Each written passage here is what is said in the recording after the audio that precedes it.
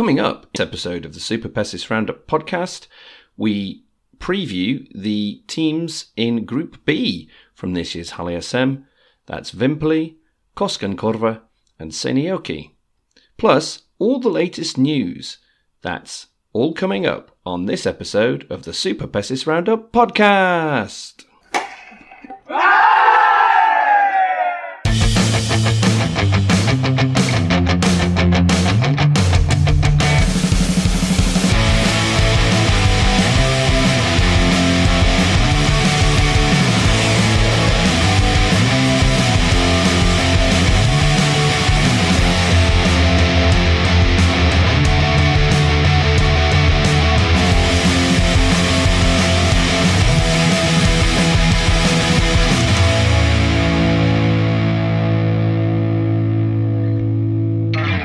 Hello and welcome to episode 24 of the Super Pessis Roundup podcast. I'm your host Ian Alba, and joining me is our resident coach, it's Mikko Pirhonen. Mikko, how are you doing? Doing great.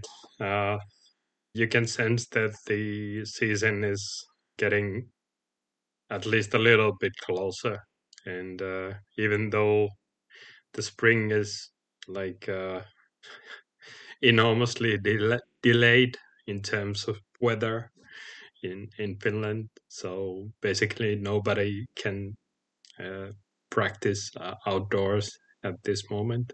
Well, some teams can, but anyway. But when you talk to people around the leagues and you talk to people around the game, you get the sensation that we are approaching the season, and there are some familiar signs, and I'm happy to hear that from the voices of the people. Well, it's going to be a very exciting season. See the 100-year anniversary. We don't have Ron with us today, but we'll dive first of all straight into some of the news stories. Like you say, there are some little things bubbling beneath the surface, but there's not really much news about at the moment. Sort of the calm before the storm. But one of the things that I noticed was Sotkamo, who are famous, of course, for their orange and purple, are looking to become more associated with being green, in that they're actually looking to move to being carbon neutral during the season. I thought that was quite an interesting article. I mean, I know we've seen a couple of other teams the last couple of years looking at big ways of reducing their carbon footprint. I think Kite did something the other year as well. But this is a bold statement from the club. But what do you make of it, Mikko? I think it's one of the ways that Sotkamo can be a front runner in certain aspects, and I think that this is in line with their previous approach to things in general, because we are used to, like, over the past couple of decades at least, we have gotten used to seeing Sotkamo Jymy being a kind of a pioneer when it comes to certain things like building a community and also doing things for the community and taking a role in that community. And that is what it's all about. And this is also like, this is not just a PR stunt. It's like, it is something that they have had. There's a lot of companies involved that have also, like, they are providing something to the companies that work in or have close relations with Sotkamo Jymy. And of course, this is this gets nothing but support from me because it's the right kind of move in every aspect. And also the interview that they gave or the statement that they made on and the press release that they gave, it stressed the importance of the community, like, and this is also something that I immediately, for example, remembered that when they won the championship in 2020,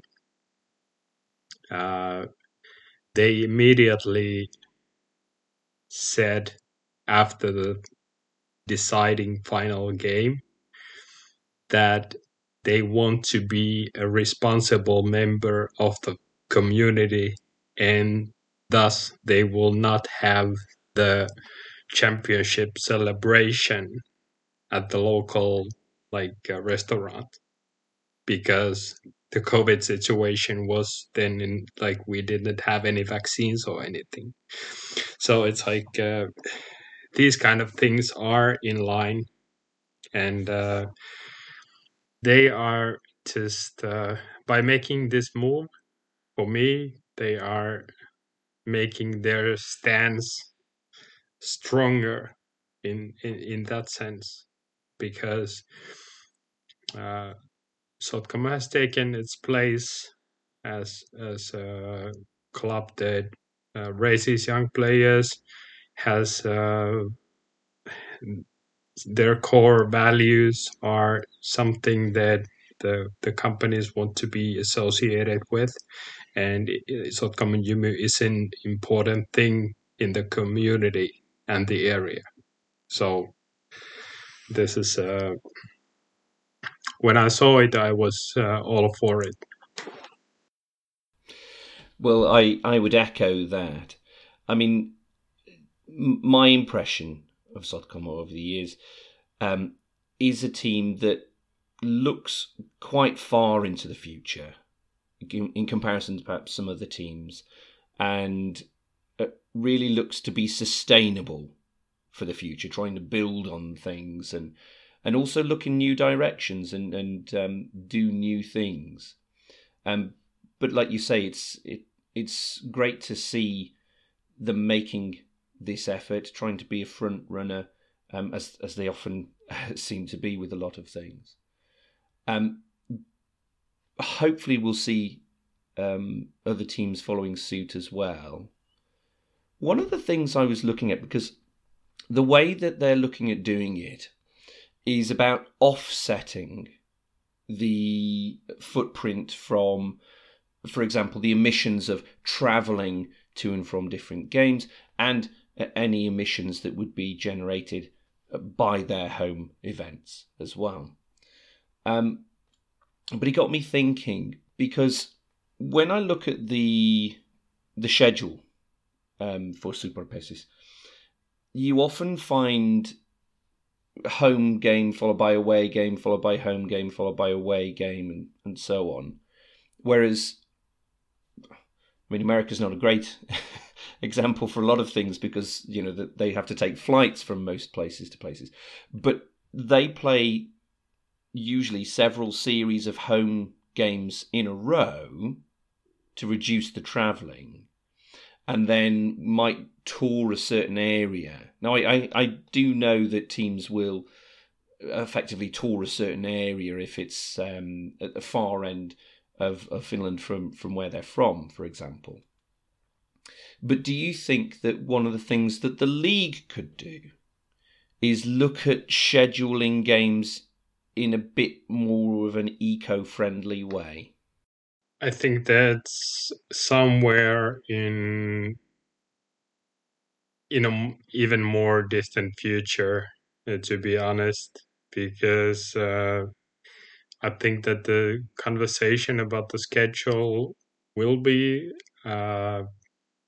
once again, it will be like mostly handled inside the teams and the organizations, and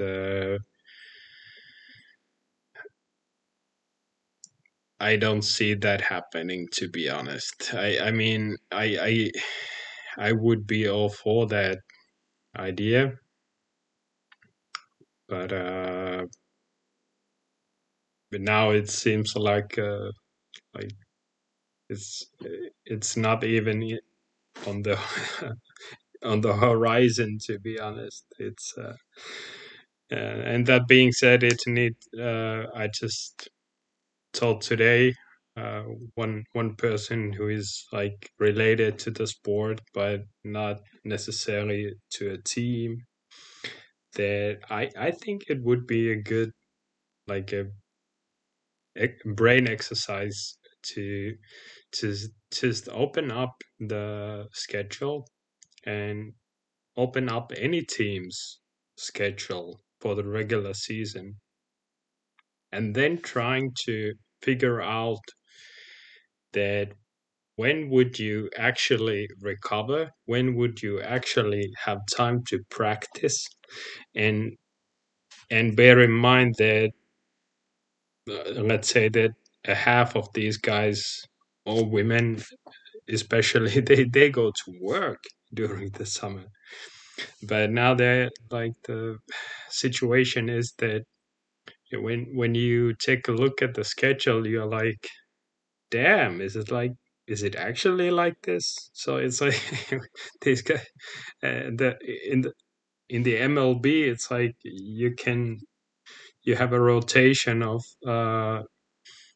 like basically limitless amount of players if you want to, uh, but these players are not paid that handsomely. So, uh, so Maybe it's just me thinking about my spreadsheets and how I how I would want to try and organise things. I know my dad organises a lot of league fixtures for cricket up in Cheshire, it's amateur league, and obviously there's a lot of, well, these people are working and these people are on holiday during that week and this and the other, or they have events going on at the grounds and so on and so forth, and it causes him nightmares, and he has to keep tearing the damn thing up and starting again. I can only imagine how challenging it must be for dealing with it on a super basis level, especially when you've got teams, men's and women's teams, that you have to factor in possibly in different divisions as well.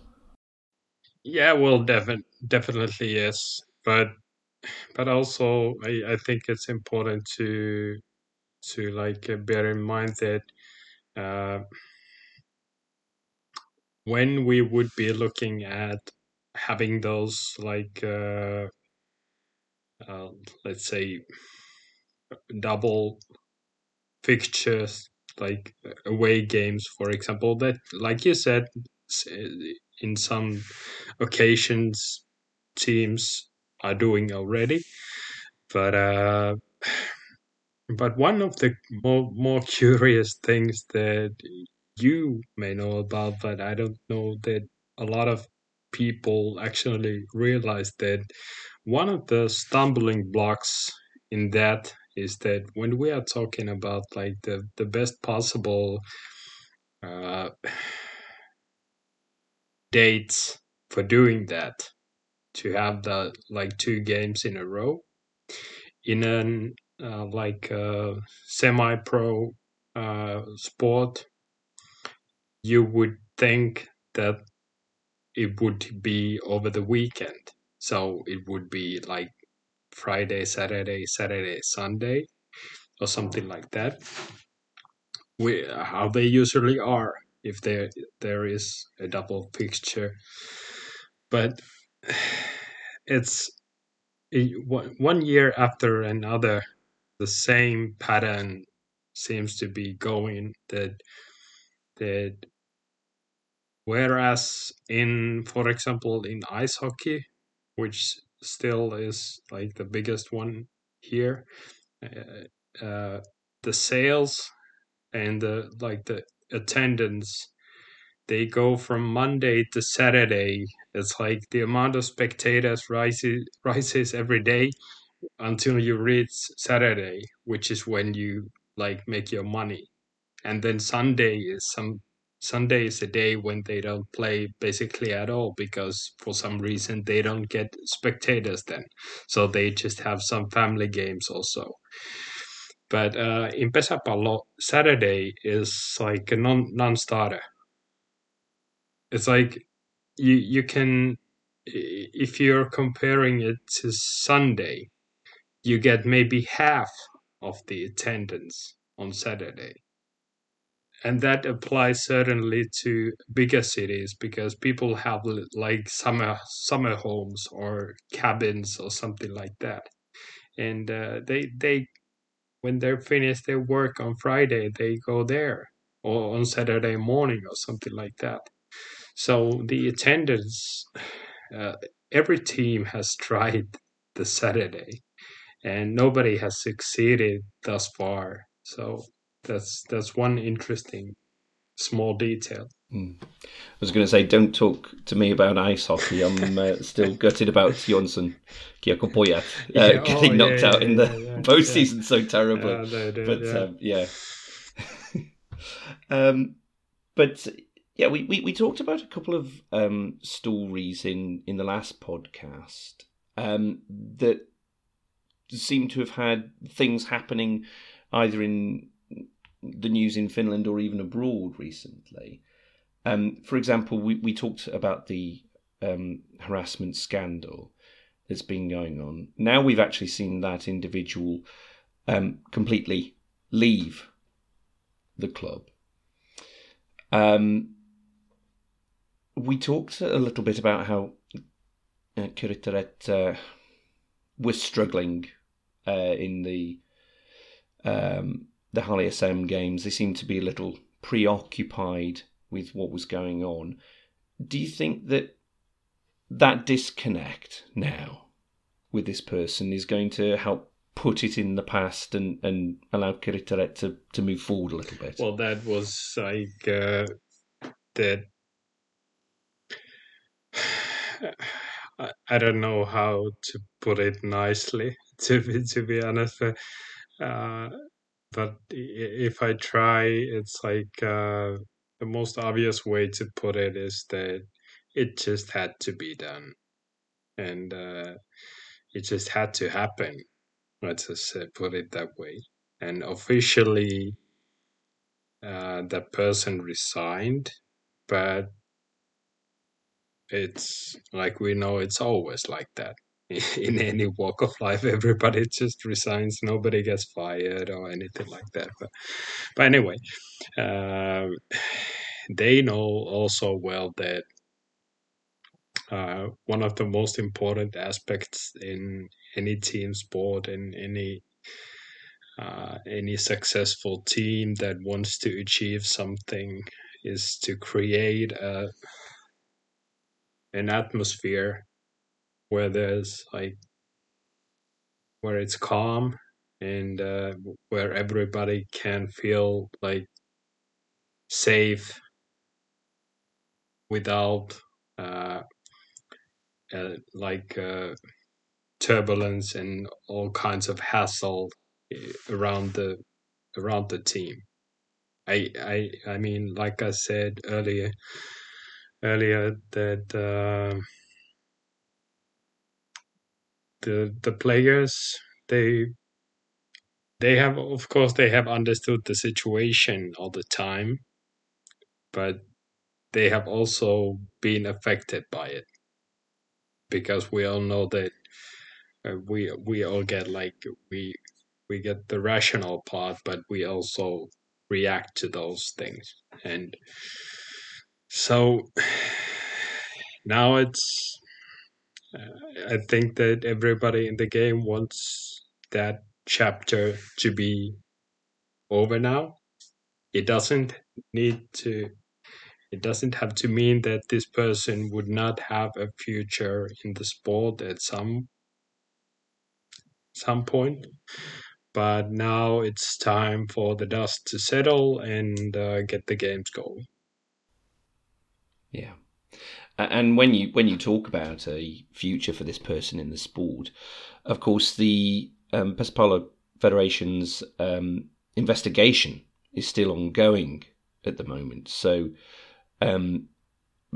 that future will largely rest on what those decisions are. So for this individual, of course, the matter still will be ongoing in the background, but hopefully for the sport generally, but in particular for Keritaret, it's put to rest now. One of the other things that we mentioned in the last podcast as well, coming off the back of that topic, was a point that Ron made about women game managers. Well, I don't know if somebody in the US is listening to our podcast and picking up on the idea, but we actually saw history made in baseball in America, and I was delighted to see it because we've actually seen the first female game manager for a minor league side affiliated with the Yankees. Rachel Bolkovich was phenomenal as a game manager and helped the team win their first game. It's something that's been waiting in the wings for quite some time. When you look at her history, you can see that she's been working with a number of clubs for a good number of years, including, of course, my beloved Cardinals, I can see in the list there. Mika, were you pleased to see this news? I know it's obviously baseball rather than Pesapalo, but was this something that caught your eye as well? It did, and I'm just delighted to see any glass ceiling being broken, like in sports also. So it's well, when I saw this, and I actually saw a headline of it earlier, and then read the article when you sent me the link, and then just grabbed another article about that, and just dug a little bit deeper into like what her background is and how it's gonna be, like to just try to create an image inside my head that how is it a one-off, or is there like a possibility that there could be something brewing, that she would not also be the last. But in terms of Pesapallo, it should be a lot easier because we have a ton of talent, and we have a ton of people who have more than enough, like enormous amount of like knowledge of how to play the game, and for both men and women, but especially when we're looking at like how popular the women's superpesis is, and how much knowledge we have, it's it's a bit frustrating for me that it hasn't been happening, but also it needs to be said that the people who do have that knowledge, they have not been that willing to step up, in like they have been, or I think even a better way to phrase it would be to say that they have been willing to invest to something else in their lives, like for example their career, which is a given, but still it's something that I think that Ron was really spot on, that this needs to be addressed, like, and I know that it is a talking point inside all the like for example, the coaching clinics and the way that the people inside the federation think about the game. Okay, you cannot force anybody to be a game manager, but I think that in the future we need to have a clear path for anybody who wants to try that and like grow into that role, and that's what I'm looking forward to.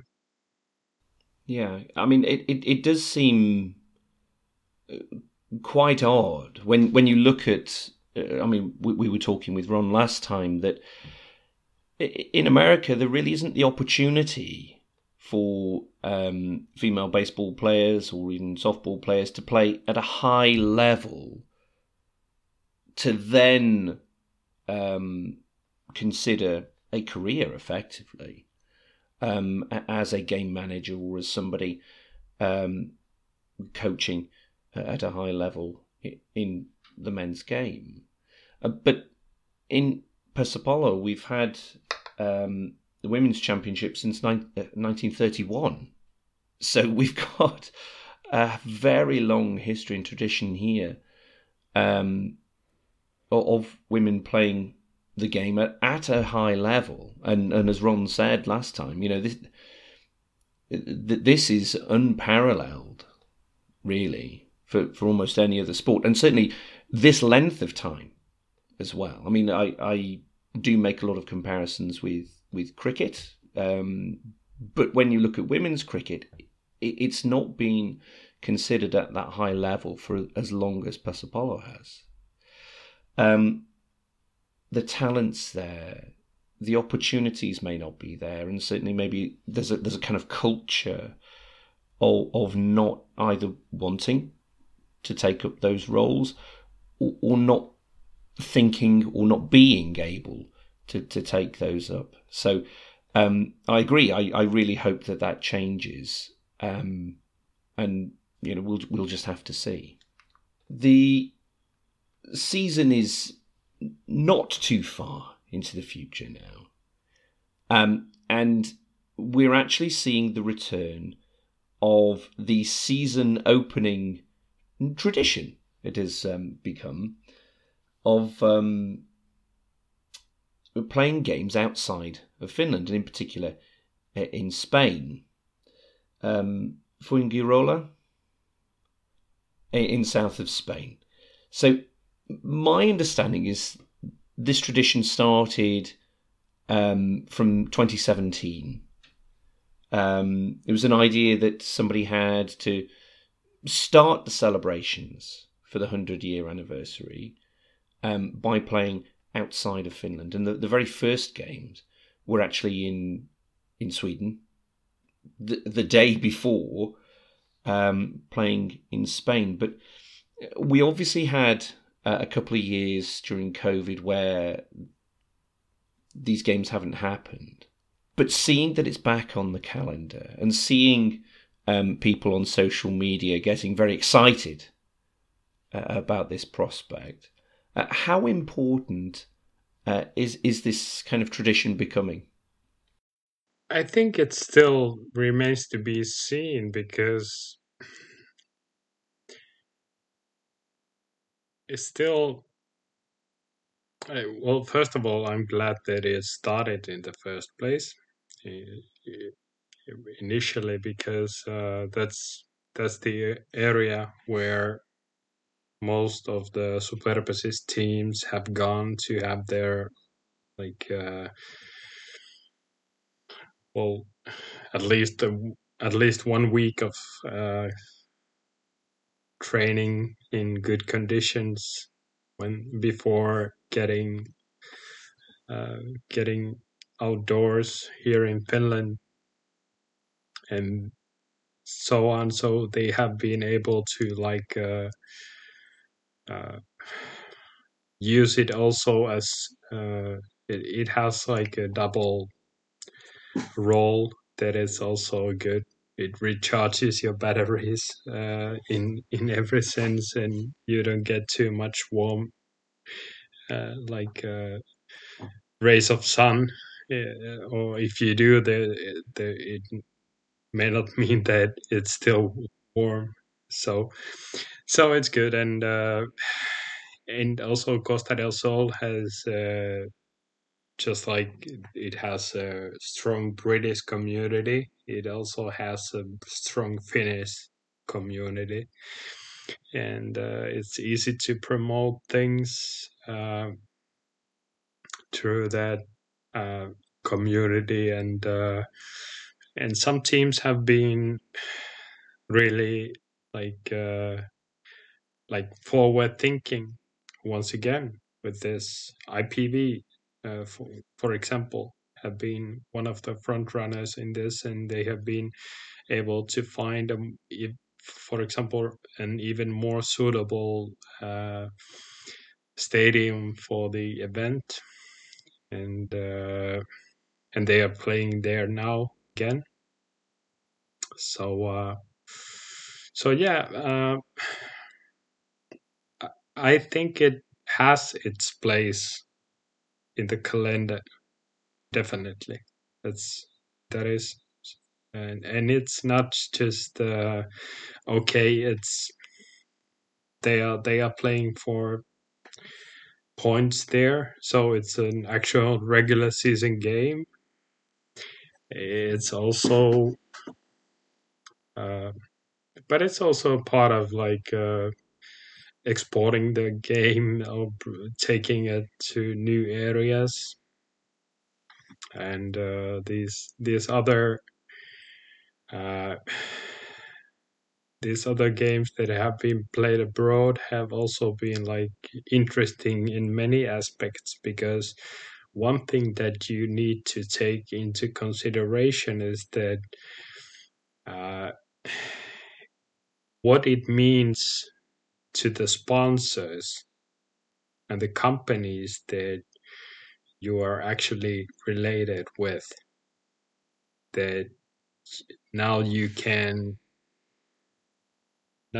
broaden your stance. Like you don't just have to think about Finland, that you can say that we do have this event in Fuengirola, or we have this event in Stockholm, or so on.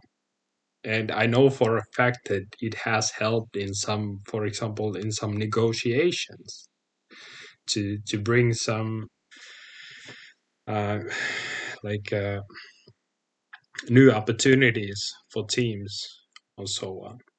So it's I haven't been there myself, but I know the people. I know people who have been. I have been to the stadium, and I know the people who arranged this whole thing. So it's something that I'm happy to see happening again. Well, it reminds me very much of something that I've seen in other sports, like in rugby league. They have something called Magic Weekend, which is basically where all of the teams play in the in a venue, a town or a city somewhere, over the course of a weekend, and it's a big outing for everybody. So all of the fans just hop on a bus or train or what have you, and they go and explore a new town or city. Effectively, it's usually in a football ground, and it becomes a grand day out. It's this kind of grand occasion for a lot of fans who maybe they don't get the opportunity to otherwise travel to.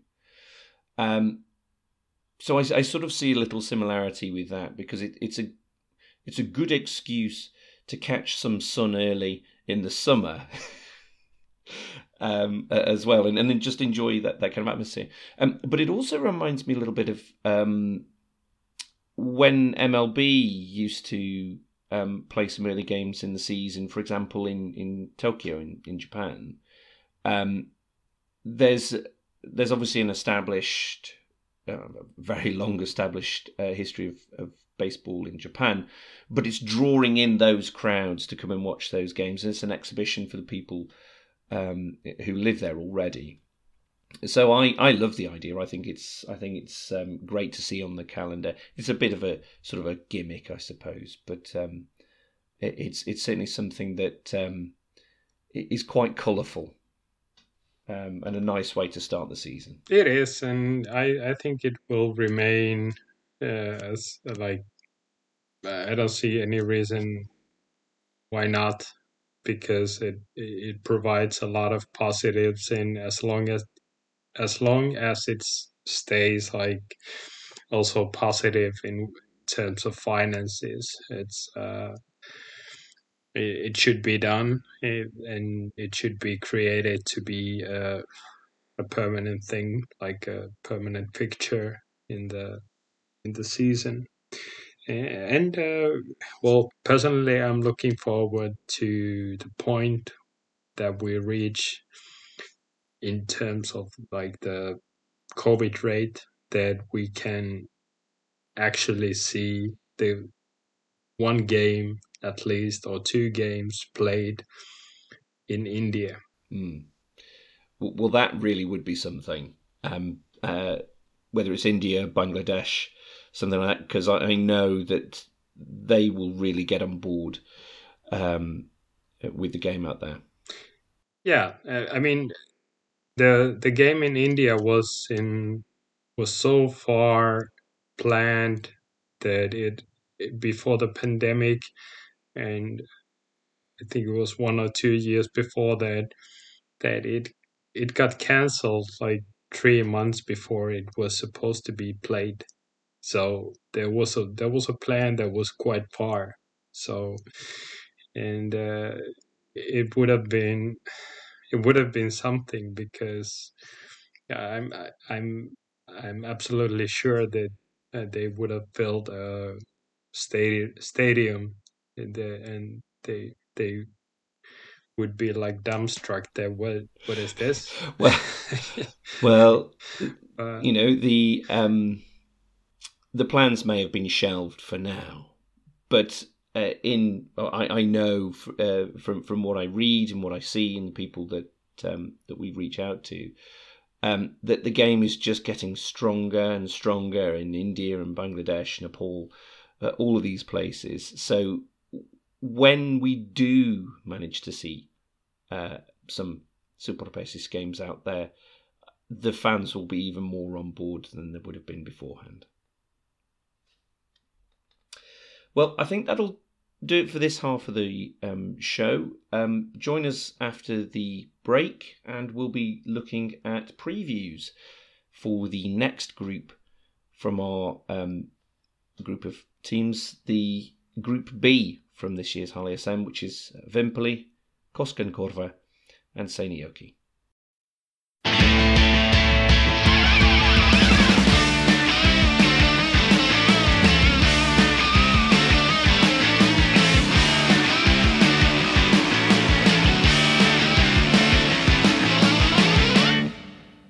Okay, welcome back.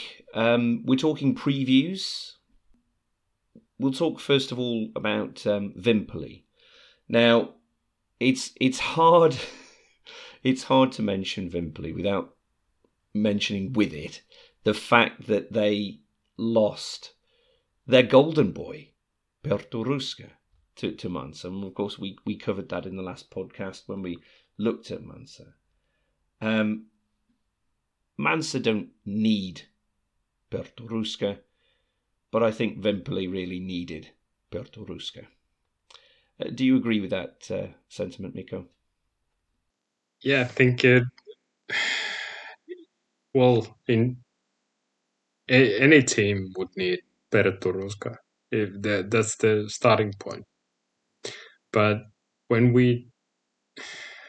what I'm thinking of more about is the impact that and the signal that it sends, that now there's like a new pecking order, a new kind of a pecking order, and now that the bigger cities are coming, and they are a force to be reckoned with, Vimpeli will remain really strong and are one of the candidates to go who knows how far even this season. But it's also a fact that uh, now the bigger cities can come up with a package that the players can go. They can go to university or have a job there and train and play all inside one city instead of studying somewhere, traveling somewhere, so on. But when we take a look at the team and the dynamics there, uh, the Teemu Kinnunen as a pitcher, he has a lot of potential and even unused potential. And it will be super interesting to see how he fares as a pitcher. And in that place, you you can be sure that you you you will be under like how should I say it? Your every move will be watched inside the game and out of it. So, but I think he can surprise a lot of people, and of course, signing Jukka-Pekka Vainionpää is something that has been like it's just been a move that has been on the cards for years because now he has won like the basically he has won the things that he individually can, but as a member of a team he doesn't have any achievements in his adult life basically. So now it was the time he's like in his 30s, which is nothing for a batter, but still going to a team where he has like for example runners of this caliber, that's something that is also a thrilling idea Vimpeli supporters. Well, we know that Vimpeli has a very strong lineup generally, and you know, a signing like Vainionpää is exactly what they need to help fill the gap that Perto Ruska leaves in terms of batting. But it almost seems like they've had to sign two players to fill the gap of one, in a way. In a way, yeah, but we also need to remember two things. Well, or actually three, but well, first of all, they brought in a new generation of players like 2 years ago, which back then I thought was too fast, that they were thrown into the deep end. Like, and I was thinking that how would they fare? They're still maybe too fresh, but they held their own weight and they actually managed to do quite well. And after that, we have seen also that when we talk about Sotkamo, we talk about like the sustainability and like developing young players. But in Vimpeli, that's super strong. And Kari Klemola as a coach, who is out of every uh, like you don't hear his name anywhere when they play in Superpesis, but he is one of the main uh, figures in the whole system, main clocks that makes the whole system work. And as a result, and this is going to be super important, just like last year, I think that when you put all the championship candidates, and I count that there are 5 of them.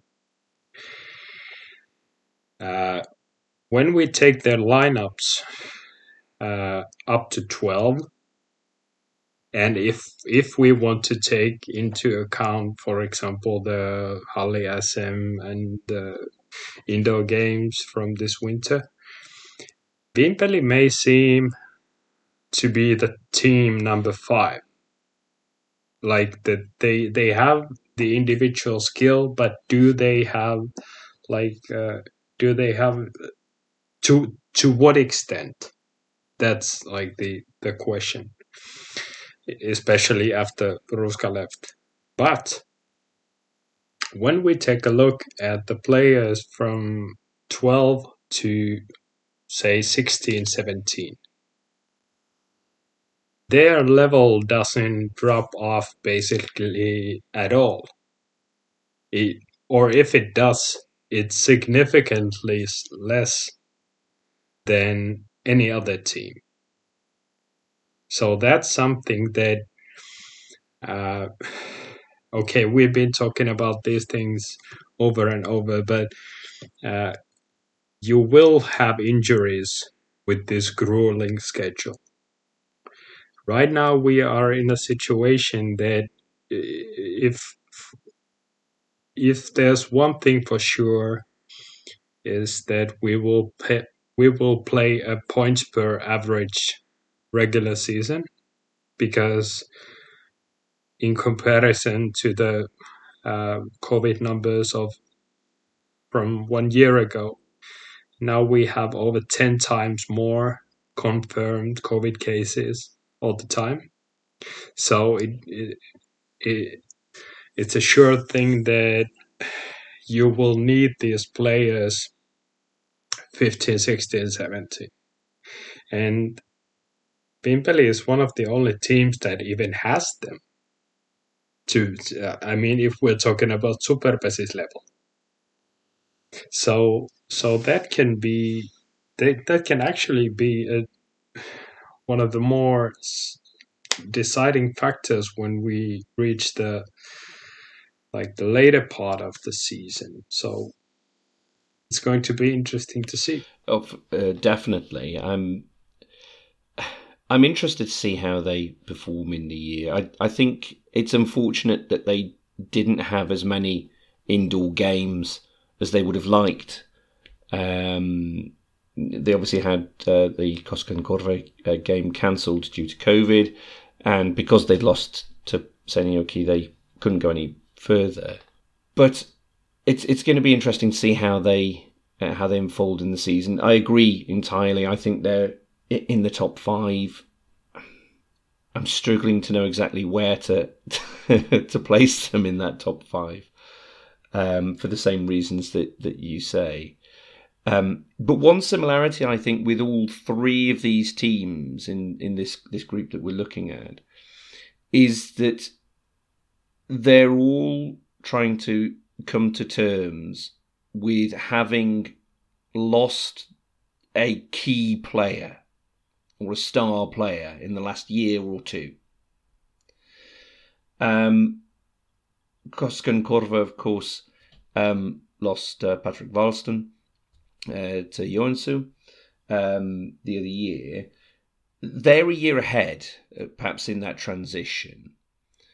So when we look at Koskan Korva now, they made a couple of signings in the postseason. The most obvious one was Tuomas Tuohisari from Mansa. So he's coming as a champion to a team who's realistically fighting off relegation yet again.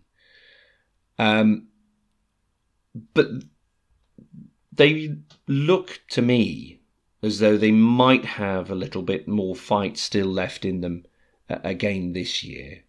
What do you think about Koskan Korva, Mikko? They are one of the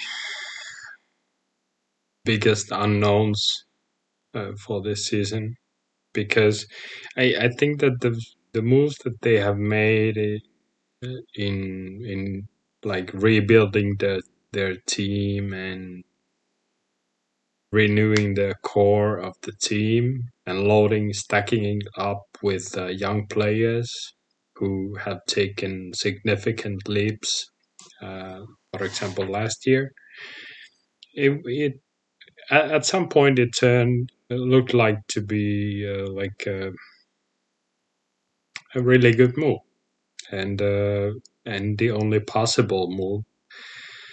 But the worrying fact is that uh, it seems that, or it seemed last year, at least in the earlier stages of the season, that the spark, once again, I'm talking about the community, but if we take a look at the numbers uh, of people in the stands, it was embarrassing, to be honest.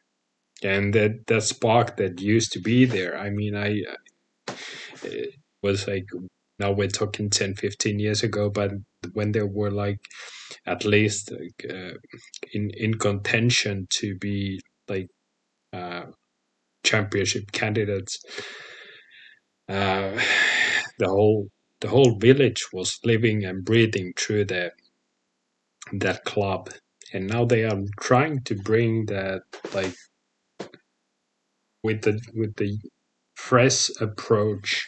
They are trying to build something new. Uh, but okay, Tuohisari is one of their own, so to say. And now he comes back. He brings a lot of experience. He still has a big role to play in the team, and he will get a lot of responsibility, obviously. And he's one of the leaders in the team. Uh,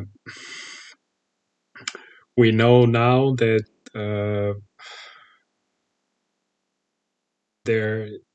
they won't be starting the season with their like the starting pitcher due to an injury, and that's one thing that may change before the start of the season. That will there be some kind of a loan agreement or something like that, or so? Because I don't see them going to a regular season with the same setup that they used in Ali SM. But it's a to be honest, it's a big unknown because they can take leaps forward, and some individual players may once again come to like rescue their season. But it's also a fact that they still make way too much unforced errors to be in contention with like for a playoff spot. Well, it's going to be another one of these roller coaster seasons for them. If they can regain that spark, if they can re-engage the community and string the results together, then they can do well. I agree with you. I don't think they're post-season ready yet. I can't see them making the top 8. But the other side of the coin is that if things don't quite go to plan, if they can't re-engage the community, it might not just be relegation on the line. They could be really struggling for some years to come. Yes, that's the hard reality, and that's the way it goes. That every sports club, every team, every organization has to look in the mirror every year and think about that. Why do we exist? What's the purpose, and what are we aiming for? And and it all needs to be in line. The team, the core values, the support from the community, that is also like you bring something to the people that makes you interesting enough for them to come to watch the team. So the team has to be good enough, and you have to be visible and present in the community otherwise too, and so it has to go both ways. But if the surrounding community loses its spark, if you lose the people who have been putting in their heart in like creating the club and creating that pulse into what you do, then after that you're pretty much done with. It's like that's how it goes. The final team, of course, in the group, again seem to be struggling with, from my point of view, they're struggling with their identity. Who are Seinäjoki? What do they stand for? Because we know that obviously some years back there was a merger effectively between two local clubs. But I still don't understand their brand. Using perhaps an American term, their brand. I don't understand their values. I don't understand what direction the club's trying to take. And we know that this has sort of had a bit of an impact on both the way that the players have played, how they felt in the clubhouse, or how the fans have felt in the stands. And at the end of the season last year, it was up in the air as to whether or not they'd be able to finance this season yet again. So very uncertain times for Seinäjoki, and it didn't help the fact that not only had they lost Henry Puputi the other year, but they've now lost Jukka-Pekka Vanionpa as well, who, as you say, as an individual has been topping the statistics categories in terms of his batting. With that massive hole to fill, I'm struggling to see what Seinäjoki can do or have been able to do to replace him. They haven't really made any signings over the off season.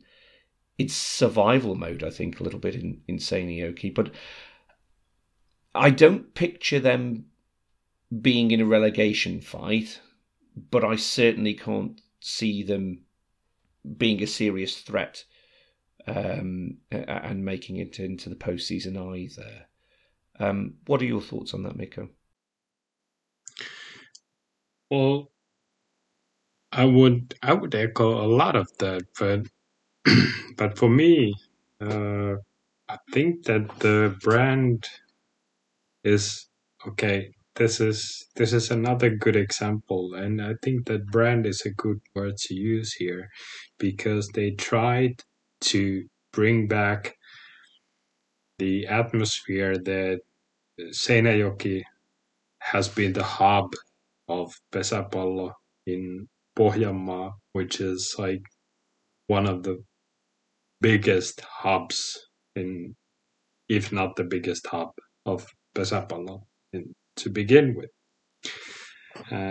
So there are clubs here and there in every village playing and on some level of the three highest levels. And but Seinäjoki has been one of the biggest ones, if not the biggest one there. And the merger was like they tried to get local business people and all-star caliber game managers and players like Puputi and stuff like that to bring back the golden days to Seinäjoki, and it all went to bust. And but now when I look at the team, I actually see a lot of promise there.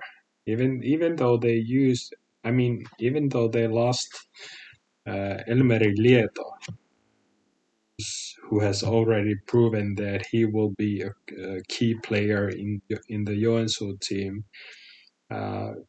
even though he's like 20 now, but still, he would have been hugely important in that team. But there are some young players that are coming through their really strong youth organization that I can see some really promising young guys coming up. They may have to take responsibility earlier than they should be forced to, but it's another big unknown because in I mean in all they have been a kind of a low profile team in the last couple of years, but they have, for example, their coaching and their game manager, the team has done a really good job. Everybody agrees on that, and it's a very well coached and managed team. So I don't see. Well, postseason is written off. That's like for me, that's a given. I mean, that would be something. I mean, but let's not go there. Also, if we're talking about avoiding the relegation and avoiding the games that may take you to a relegation dogfight, is that's something that is an actual threat also because of the structure of the team. It's like on their day they may beat some even some good teams. I mean, but I don't see them being consistent, and I think that the young players will have to mature a lot over the season. Well, 3 teams in that group, all with some big question marks around them. Some, perhaps less of an issue than others, I suppose. But it'll be interesting to see which of those teams match or better our expectations during the coming season. Yeah, I was just before we sign off, I was thinking about saying a couple of words about Vimpeli because I think it's the most important in terms of the whole. Like if we take a look at the big picture this season, and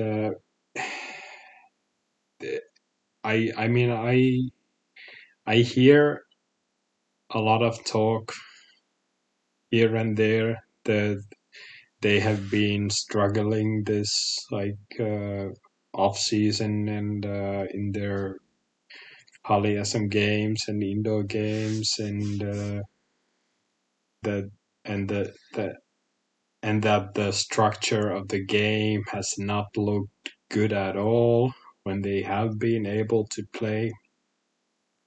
But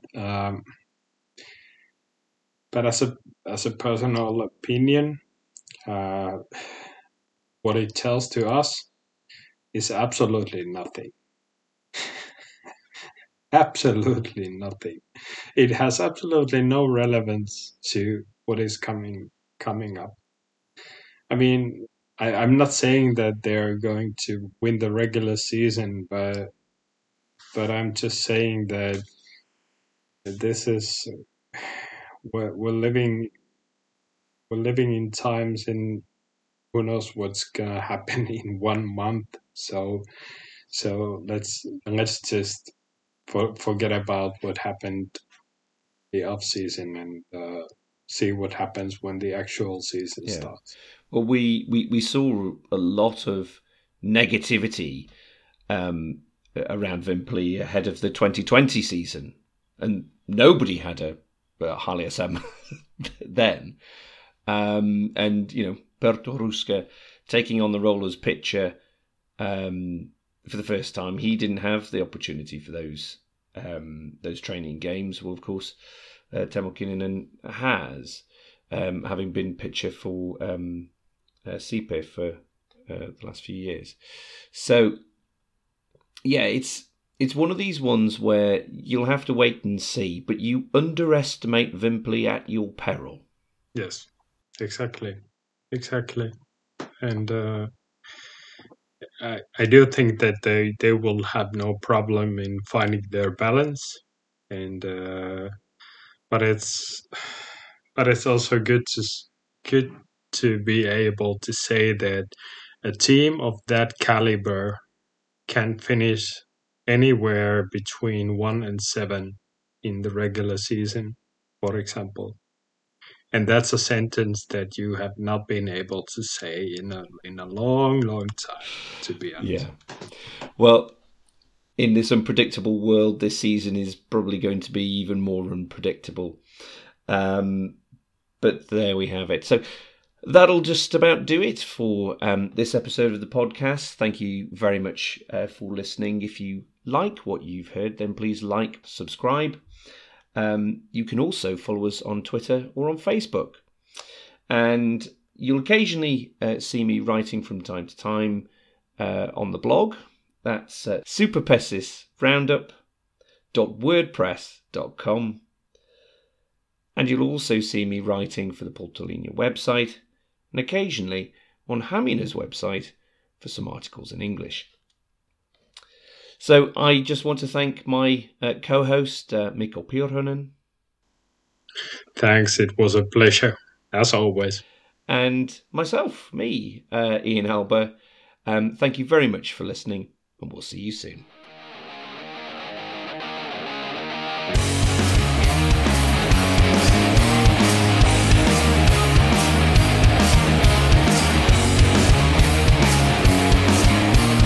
If you've got something that's hidden far away